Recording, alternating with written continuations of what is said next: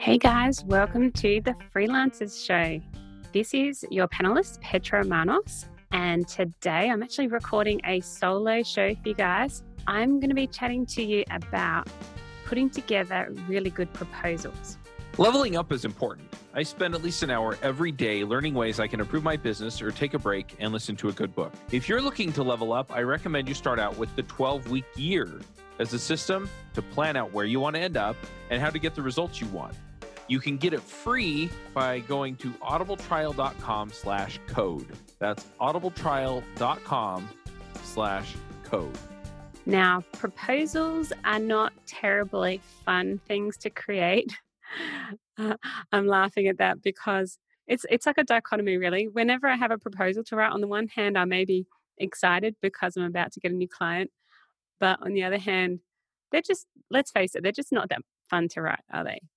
So, and also it's taking time away from your day-to-day world to write something up for someone that you need to do a bit of a sales pitch around it, or not everyone's comfortable with that.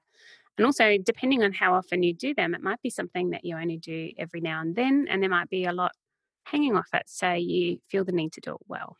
So for many different reasons, people can find proposals a bit of a thorn in their side, let's say. I've actually had an interesting time when it comes to proposals. My initial attempts at doing proposals, I would say they weren't that great. I didn't have a huge strike rate on my proposals. I would say that maybe 1 in 4 or so got accepted. It was really bad. I did not do well. And looking back over that now, because now I have a great strike rate, I'm probably getting, I'd say out of the last 20 proposals, 17 or 18 of them came through as clients. So yeah, great strike rate now, bad strike rate before. And yeah, looking back from now to the past when I didn't have a good result, there's more to it than just the proposal. So I'm going to talk about the proposal, like how to do the proposal and walk you through some of my proposals. But there's more to it than that. So I don't want you to send me a message after listening to this and go, oh, but Petra, I did everything you said and I didn't win the job. Please don't do that. There's more to it than just the proposal. And I'll let you know what those things are that I think are really important. First of all, you need to have a good offer. It doesn't matter how good your proposal is. If the actual offer stinks, then the person's not going to buy. So that's the first thing, you need a good offer. Second of all, you need to actually build some kind of rapport with the person that you're sending the proposal to. So essentially, you need to feel fairly confident that they're going to buy from you irrespective of what the proposal is. And the proposal is more like the icing on the cake or the contractual agreement around it. Really, if you're using proposals as just part of the process and you're suggesting the proposals when you're not even sure if someone's ready to go ahead, then that's not going to work out too well for you, because they can use your proposal as an out. They can basically say, oh, just send me a proposal and I'll think about it later. Now, that's actually a very non-committal response, and that's going to put you into the mode of doing a lot of work, and they've just got out of any kind of commitment. So don't consider the proposal to be the final determinant of whether someone is going ahead or not. Just consider it to be one piece in the puzzle, and there's a lot of different pieces that go on earlier. So I actually used to have people pay for a strategy session before I wrote a proposal. And I read this in many different places all over the web. It's actually a fairly common term these days. A lot of people call it road mapping or strategy sessions. That's another common one.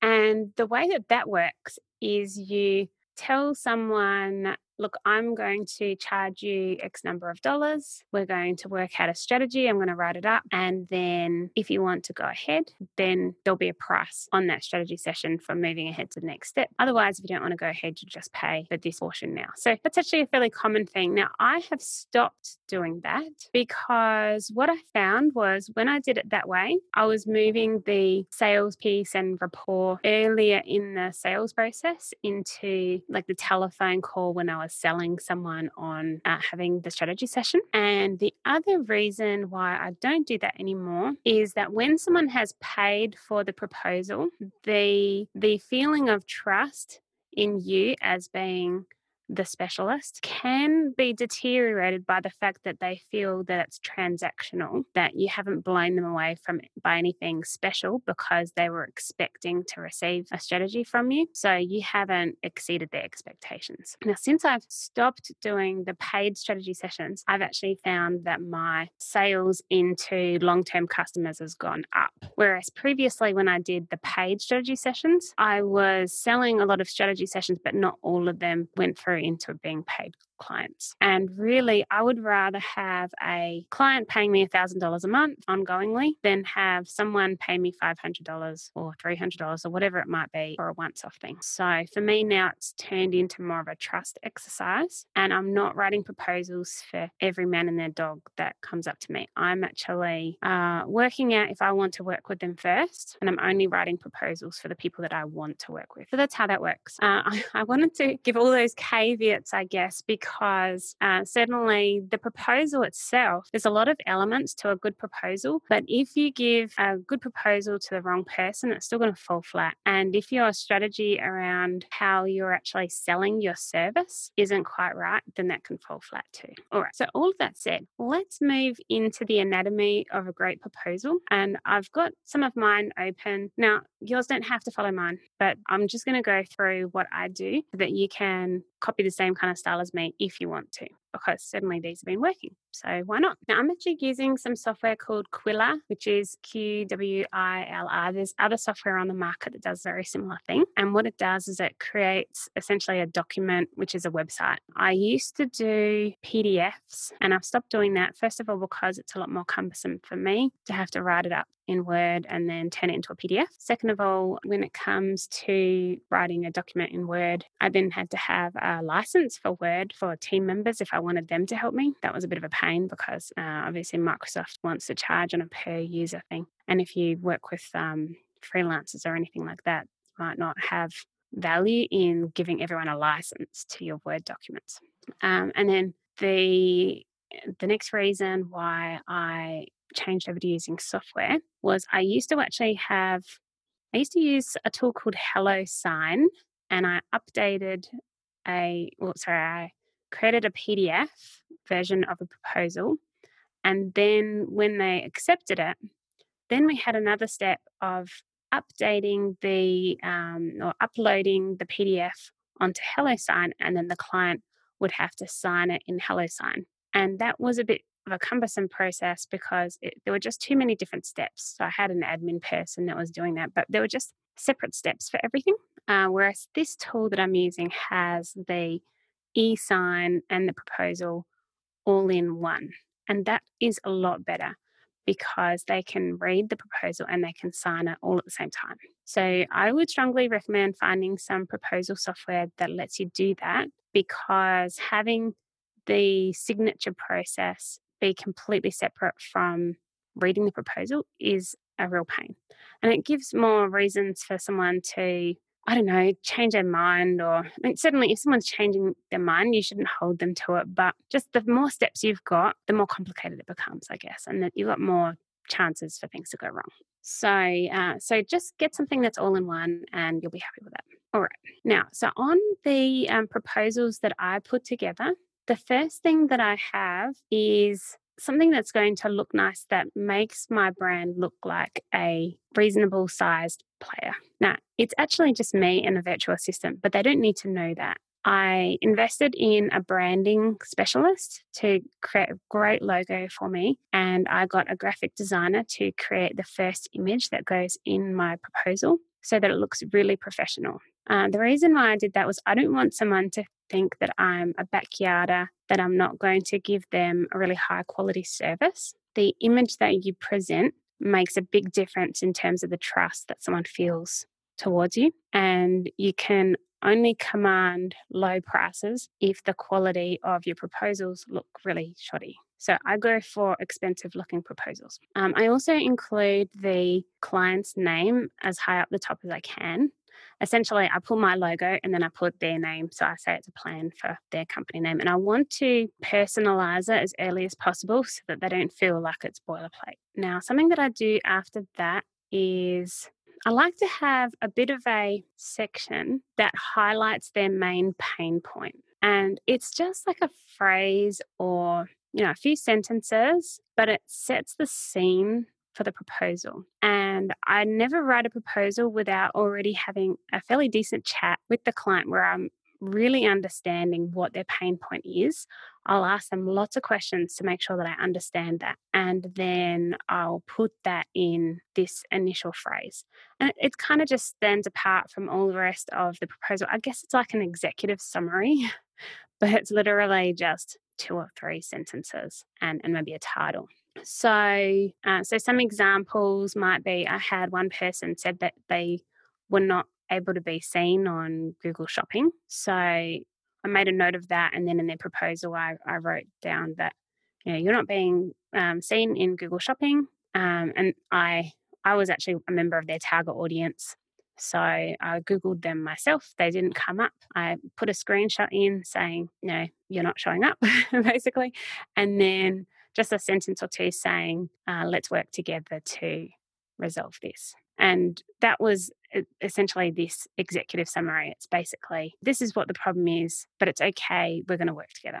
Now, the next section that I do after that in my proposals is I actually write a letter to the client. So it actually starts with like hi and the person's name. And the reason I do that is I want it to be really personal. I used to make my proposals quite formal. And what I worked out was that my clients didn't always understand what they meant. So they were just going off the conversation that we'd had. And then when they got to the proposal, I think their eyes glazed over a bit and they just didn't really understand what the different terms were. And it had a very formal language. So I've completely turned that around now and I've gone for a letter. And it will literally be, thanks for the Zoom chat. It was great to talk with you, blah, blah, blah. Here's some notes. And then when I'm talking about the notes, I will dot point more of the issues or major points that they talk to me about. So I'll say something like, here's some of the notes I took and we'll discuss them, later in the proposal. And it will be, okay, your current conversion rate is 0.5%, which is quite low.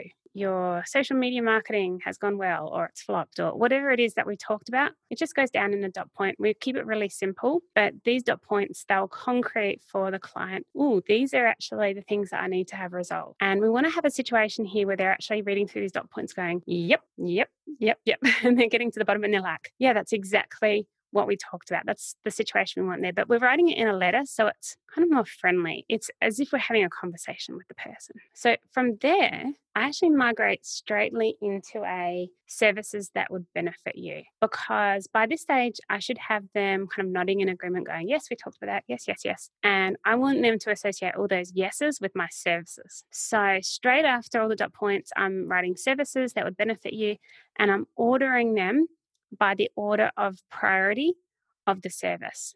So it's not boilerplate, it's completely ordered based on what I think is most important, but I will separate each service into its own section. Now, the reason why I'm doing that is later in the pricing, I will put a price against each service individually. And so if someone wants all of the services I described, they're going to have to pay a higher amount. But if they don't have that budget, what they can do is I'll say, well, that's okay. If your budget's not quite high enough, we can work on that later. But for now, I've put them in order of the highest priority. Why don't we just do items 1, 2, 3 from the services that I've outlined, and we can do number 4 later. So putting them in priority order is really helpful in that regard because they can immediately go back and say, oh yeah, we'll do those ones. All right, so I'll outline all of the services. And then when I'm doing that, what I will do is I'll try to, so I would have already had a conversation with the client at this point in time, or the prospective client, where we've discussed it from their point of view, but I haven't had a chance to really do any research. And sometimes showing a fact in addition to pointing out all of the pain points they have, the two can work together in a bit of a synergy, I guess we'll say, because someone's both discovered the things that they're trying to move away from. You've outlined all their problems. And we've also discovered some facts through our research that we've been able to show in like a screenshot or something like that. And we weren't able to do that necessarily in our initial conversation. So here's a chance to put it in. So when I'm going through the services, if I find an interesting screenshot that shows a point that I'm trying to make about what the strategy might be for that client, then I'll put a screenshot in there and I'll write a note like with a little arrow pointing to the thing I'm trying to highlight so that it comes across as very personalized. I actually spend maybe 2 hours or so on every proposal because I do pull in these images. But what I find is that personalizing it like this makes people feel a lot of affinity towards you, but because they feel that, well, if you do such a great job on the proposal, you're also going to do a great job when you're working together. So it actually creates a healthy start to the relationship and you end up having longer term clients when you put this effort in. So normally what I'll do at this point in time is I'll talk a bit about the strategy behind it from a high level and I'll make it sound really conversational and I'll also make it sound quite customized. But really, this part could get used on my blog as a blog post. So it's quite high level. But what I'll do is I will add specific features of what they've told me and I'll weave that in. So I do actually customize what I write in this section for every person. I hope that makes sense. So once I've gone through all the services and put in a bit of description about how it relates to them and put in any screenshots, then I've got a few sections in there that are boilerplate that pretty much everyone gets. I will customize them slightly, but they don't really need to be customized. And these sections are not so much about the individual service that you can be providing for that person, but more about your philosophy in terms of how you work. So the next section that I've got is some philosophies that I have around how we set things up. And so I've got a section on why it's important that we work with the analytics tracking and have a high quality feed because obviously I'm doing analytics and ads services. I've got a section on the reports that they'll get and I show them. I've got links through to example reports and all of this is boilerplate. I don't need to create it again. I've got images of what their report's going to look like. And then I've got some philosophies around how I set up the account and how I set up new campaigns. So they can understand a bit about how I work. And if they share the same values as me, then they'll know that they are able to trust me to do the right thing. So I've got sentences in there like, we want your experience with us to feel organized and methodical, not full of drama and excitement, in the section on initial and account setup. And it's good to have a little bit of humor in there too, so that someone can feel comfortable with you, because when it's dry, it doesn't really get read. But if you can make the proposal a little bit entertaining, a little bit left of center, and have images in there as well, then it's going to draw people in and keep people reading. All right. So then I've got another section on philosophy on other things. And I'll kind of talk about how I do those things. And then once I've done that, so that's all the kind of nice things where they're like, oh, yeah, I feel good about working with this person. Then I'll go straight into the project scope. And previously I had gone through the services, but it was a very high level, I won't say fluffy, but it's like a really personal discussion of the services as if I was having a conversation with them. Whereas this project scope, it's down the line, this is the brass knuckles of what you're getting. And the reason why I want to have the project scope in there is the first section is quite ambiguous in terms of what they're actually getting. And there's a chance that someone could argue, oh, you said you were going to do this, or you said you were going to do that. And if it's ambiguous in that section when you're talking about strategy, you haven't necessarily intended to do as much work as you had scoped for, but perhaps in the strategy area, you had kind of discussed a future strategy and you don't want to be in a situation where they've underpaid you. So I have a project scope section and it says exactly what is included and also importantly, what is not included. Because if you don't have both of those sections, then someone can weasel out of it by saying, oh, it just wasn't even mentioned. So in the project scope, I've got a project scope for each major service, and I'll have a what's included with all the dot points and what's not included. Now, immediately after that, I'll have a section on project timeline and capacity. And what I mean by that is basically when can we start? Now, I have been in a fortunate situation lately in that I actually hit capacity and I've been able to selectively bring on just the number of clients that I want to bring on, and I haven't needed to rush into getting more clients than I wanted to. Now, during this time, I have had people inquire with me, and I've been able to basically say yay or nay based on whether I wanted to work with that client or not. So that's a really good situation. And what I've been doing in here is in my project timeline and capacity, I've actually been pointing out that I'm at capacity. However, I'll have an opening coming in a week or two, and then I'll specify the date that they can start. Now, this has actually put me in a strong position because if you've read anything about pitching or sales, one of the things that is good to do is I was reading one recently called, I think it's called Pitch Anything by, I can't remember his name exactly, Oren Koloff or something. I probably butchered it. I'm sorry. I'm going to have to find the book. But he calls them frames. And I think he calls this one the takeaway frame. And essentially what you're doing is you're saying, oh, here's all the reasons why we should work together. Here's your pain points. And you've got someone essentially going, oh, when can we start? And then in this section here, you're like, oh, but we can't start straight away because, and you're making yourself seem special. It's like, I'm sorry, I've actually got a lot of clients. I'm very busy. I'm not really available just yet, but this is when I am available. So what this does is it creates a couple of situations. First of all, it creates a fear that if they don't act, they won't be able to get your services and that those problems will remain unresolved. And also what it does is it puts you in a position where you're the expert and they're not really going to question anything. I mean, hopefully you are the expert anyway, but they're not really going to question what you've said if you've said that you're not available to them immediately because they understand that you actually are quite popular. You've got other clients. No one wants to be your guinea pig. So if they think that you're very busy with other clients, then ironically, they're going to be even more wanting to move ahead. So I'll put a specific date when we can work together, but I will mention the fact that I'm at capacity and all of that kind of thing. Yeah, and I'll just include that with the date and give them a reason why they're able to start. Hey, folks, this is Charles Max Wood, and I just launched my book, The Max Coder's Guide to Finding Your Dream Developer Job. It's up on Amazon. We self-published it. I would love your support. If you want to go check it out, you can find it there, The Max Coder's Guide to Finding Your Dream Developer Job. Have a good one. Max out. Now, just keep in mind here, if I don't want to work with a client, I wouldn't even write a proposal for them in the first place. It does take a bit of time to create a proposal.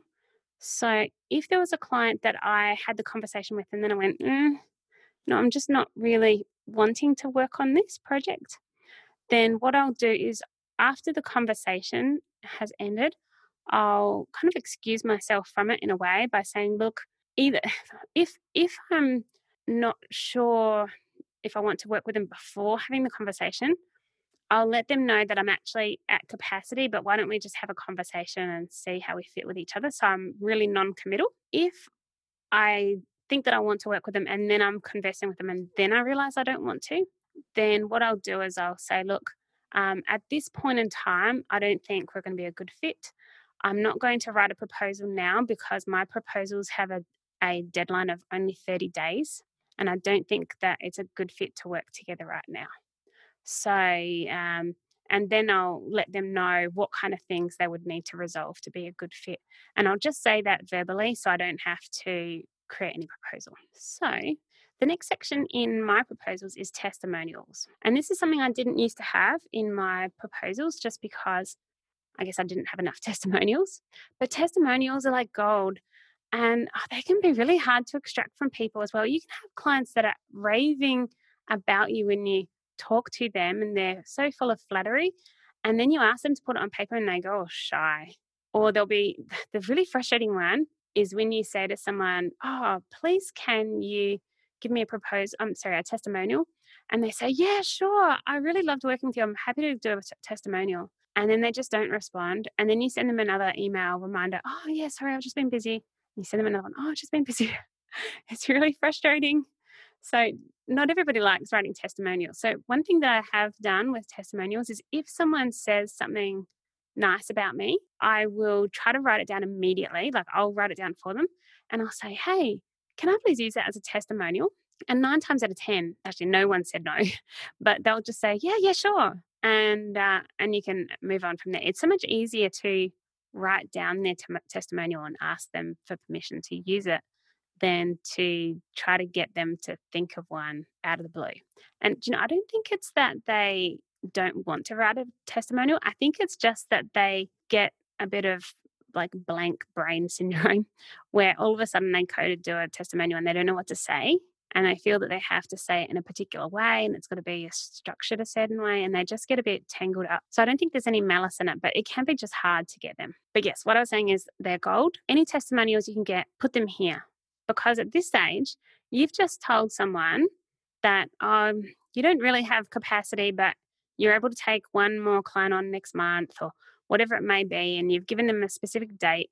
You've given them a bit of fear that they're going to miss out on working with you. And then you've just given them a whole lot of testimonials saying how great you are. So obviously you want the really upbeat ones in here. And one thing that you might want to do with the testimonials is rearrange the testimonials a bit based on the type of client that this person would be, to try to have more similar testimonials near the top. So in my case, if I'm working with e-commerce, I'll put my e-commerce ones at the top. And another market that I've worked with quite a bit is hotels. So if I'm doing a proposal for a hotel, then I'll put the hotel examples at the top. Don't just have one testimonial either. If you can, have at least 3. Like I was saying before, I know they're hard to get, but try to have at least 3. The more the better. If you have people's faces in there as well, it's quite engaging. People like seeing pictures of people. So do that. All right. So straight after that, I go into the pricing section of my proposal. And in the pricing, the first thing I do is I say there's an expiry. So I say this pricing quote expires within 30 days of issue. And the reason I do that is I want someone to act quickly. I don't want them to think about it forever. Essentially, I want them to get to the end of the proposal and feel strongly about, yes, we want to get started, or no, I don't want to get started. And then when I ask them about it, it's going to be a clear yes or a no. The last thing I want is someone to come back 6 months later and say, right, we're happy to go now. And then for me to look at the proposal and go, oh, I've increased my prices, I changed my services, I don't do that anymore. And then trying to explain to the client that we don't do that anymore, we've got to change the proposal. I just don't really want to do that. So I want someone to be pretty clear on the fact that it expires. Yeah, so I've got a few notes in my proposal about how to understand the pricing table, but that's more because I think it depends on the service that you have. So in my case, I'm doing like 6 monthly terms, but I'm charging them monthly. Whereas my software adds it all up and does a total at the end. So let's say I was charging them $1,000 a month, that it writes at the bottom $6,000. And I don't want someone to think that they have to pay $6,000 a month or that it's $6,000 all up front. So I just put some extra notes in there about how it works, about the fact that it's paid monthly instead of upfront and all of that, and just got some terms in there. Then I go into the pricing. Now, with the pricing, I discovered a strategy that works really well.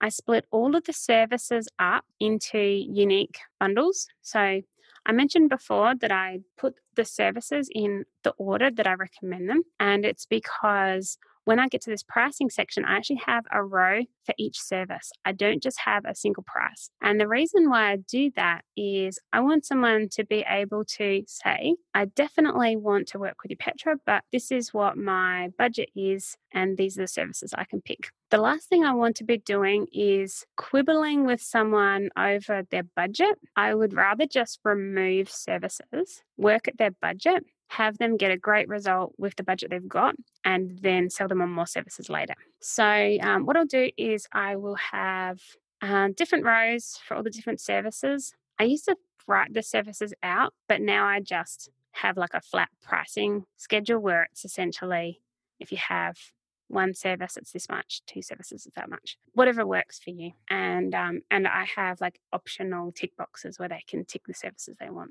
Another thing that I stumbled on that works quite well is I went from doing month-to-month services to doing 6-month terms, and that made me a bit nervous. Now, it turned out that I needn't be nervous at all because I think I've only had one person ask for a month-to-month service. And then when I told them why I don't do that, they understood anyway, so it wasn't a big deal. But now what I do is I say to them that if they have to have a month-to-month service, there's going to be a setup fee of $1,000, but that setup fee is waived if they go with a 6-month term. And so I'll explain that up front. But if for some reason they don't understand that, then I'll put 2 different pricing strategies in the pricing section of the proposal.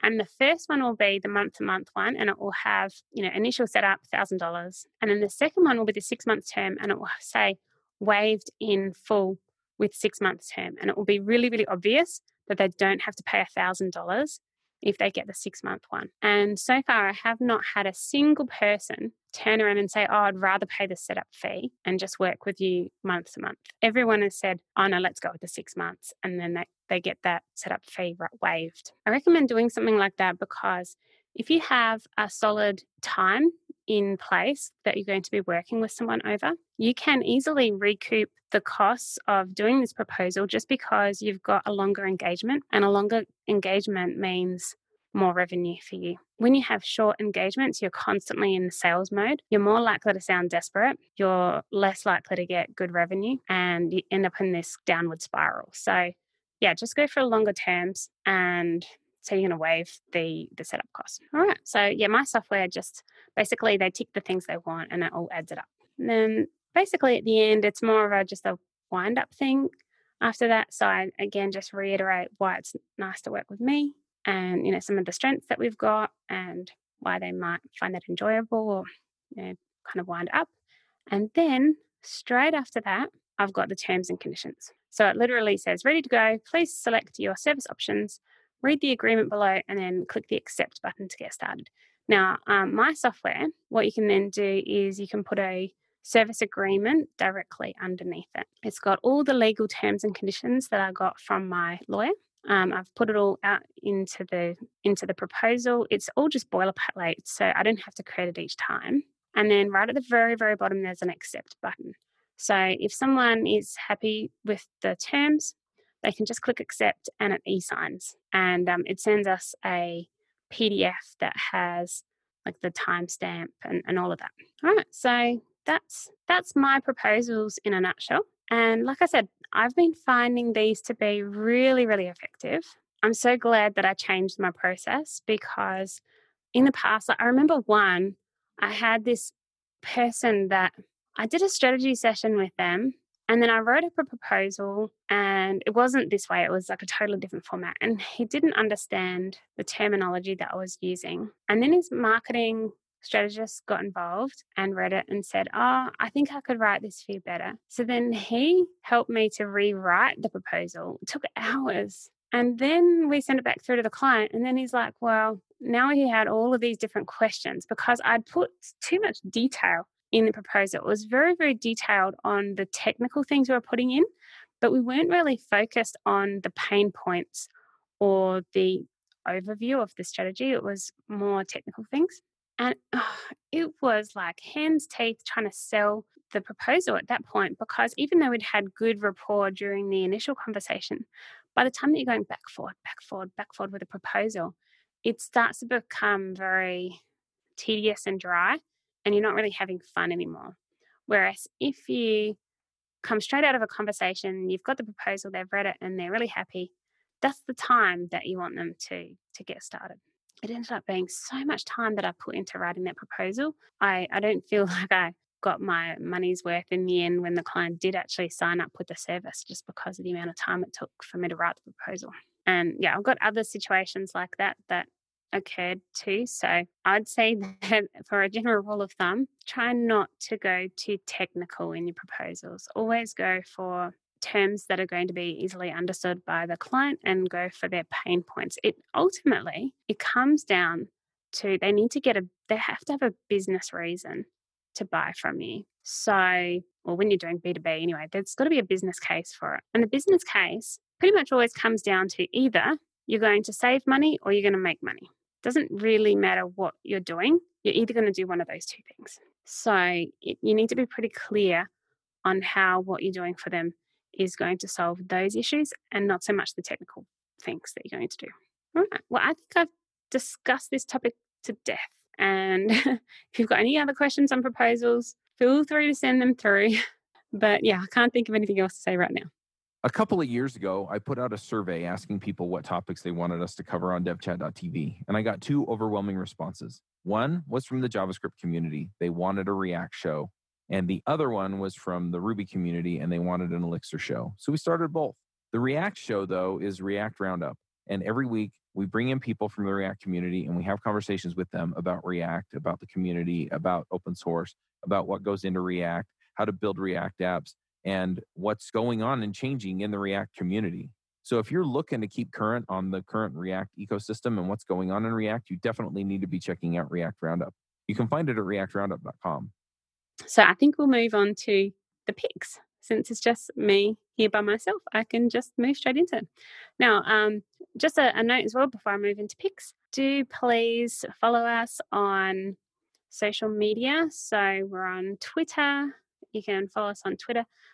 Feel free to subscribe. So you can go into iTunes, I'm going tongue-tied, but you can subscribe there, or on whatever you are using for your podcast. You can also listen to podcasts on the website itself. So please subscribe in any of those locations, and that way you can get our other podcasts in the future. All right. Well, now I mentioned that Pitch Anything book. I will include a link to that in the show notes. But the thing that I was going to have for my pick this week is I actually just purchased my son a new microscope. That hasn't arrived yet, so I'm not going to pick the microscope because I want to see it. I'm really looking forward to getting it. It comes with a big LED screen on the front so that he can show the screen to people, and it lets you take a photograph. It's got like a 5 megapixel camera in it so that he can take a picture of what he's seeing and show it to people as well. But the thing that arrived today was actually, in addition to the microscope, I got him some biological specimens that were pre-put onto slides. I didn't know what the correct term is for that. And it had never really occurred to me before that you could buy these things. I mean, I guess it makes sense that you could, but it wasn't something that I'd ever been in the market for. So then when I bought the microscope, Amazon said, hey, people that bought this microscope also bought this stuff. So I went through, and it's really cool. It comes in a little box, and it has 100 different slides. The brand is called Max Laptor, but there were other brands as well. It comes with 100 different slides, and each slide is numbered. And then inside the box, it has a little description of what is on that slide. And I really like the idea of it because my son's only 6, he's turning 7 for his birthday. He's probably not at the point yet where he can accurately make little slices of things in order to put them on a slide. And getting these specimens, I think it's going to be really fun for him. And they weren't really that expensive. So someone's gone to the effort of putting all of these specimens onto slides, but they weren't very expensive at all. Yeah, so that's what I recommend for my pick this week. If you have a little scientist in your family, then grab them some biological specimen slides. Alrighty. Well, we've covered off the show today. I've gone through my picks, and there's not really anything else for me to chat to you about today. So I hope that you are having a wonderful, wonderful day. Thanks for listening, and I will catch you next time. Bandwidth for this segment is provided by CacheFly, the world's fastest CDN. Deliver your content fast with CacheFly. Visit CACHEFLY.com to learn more.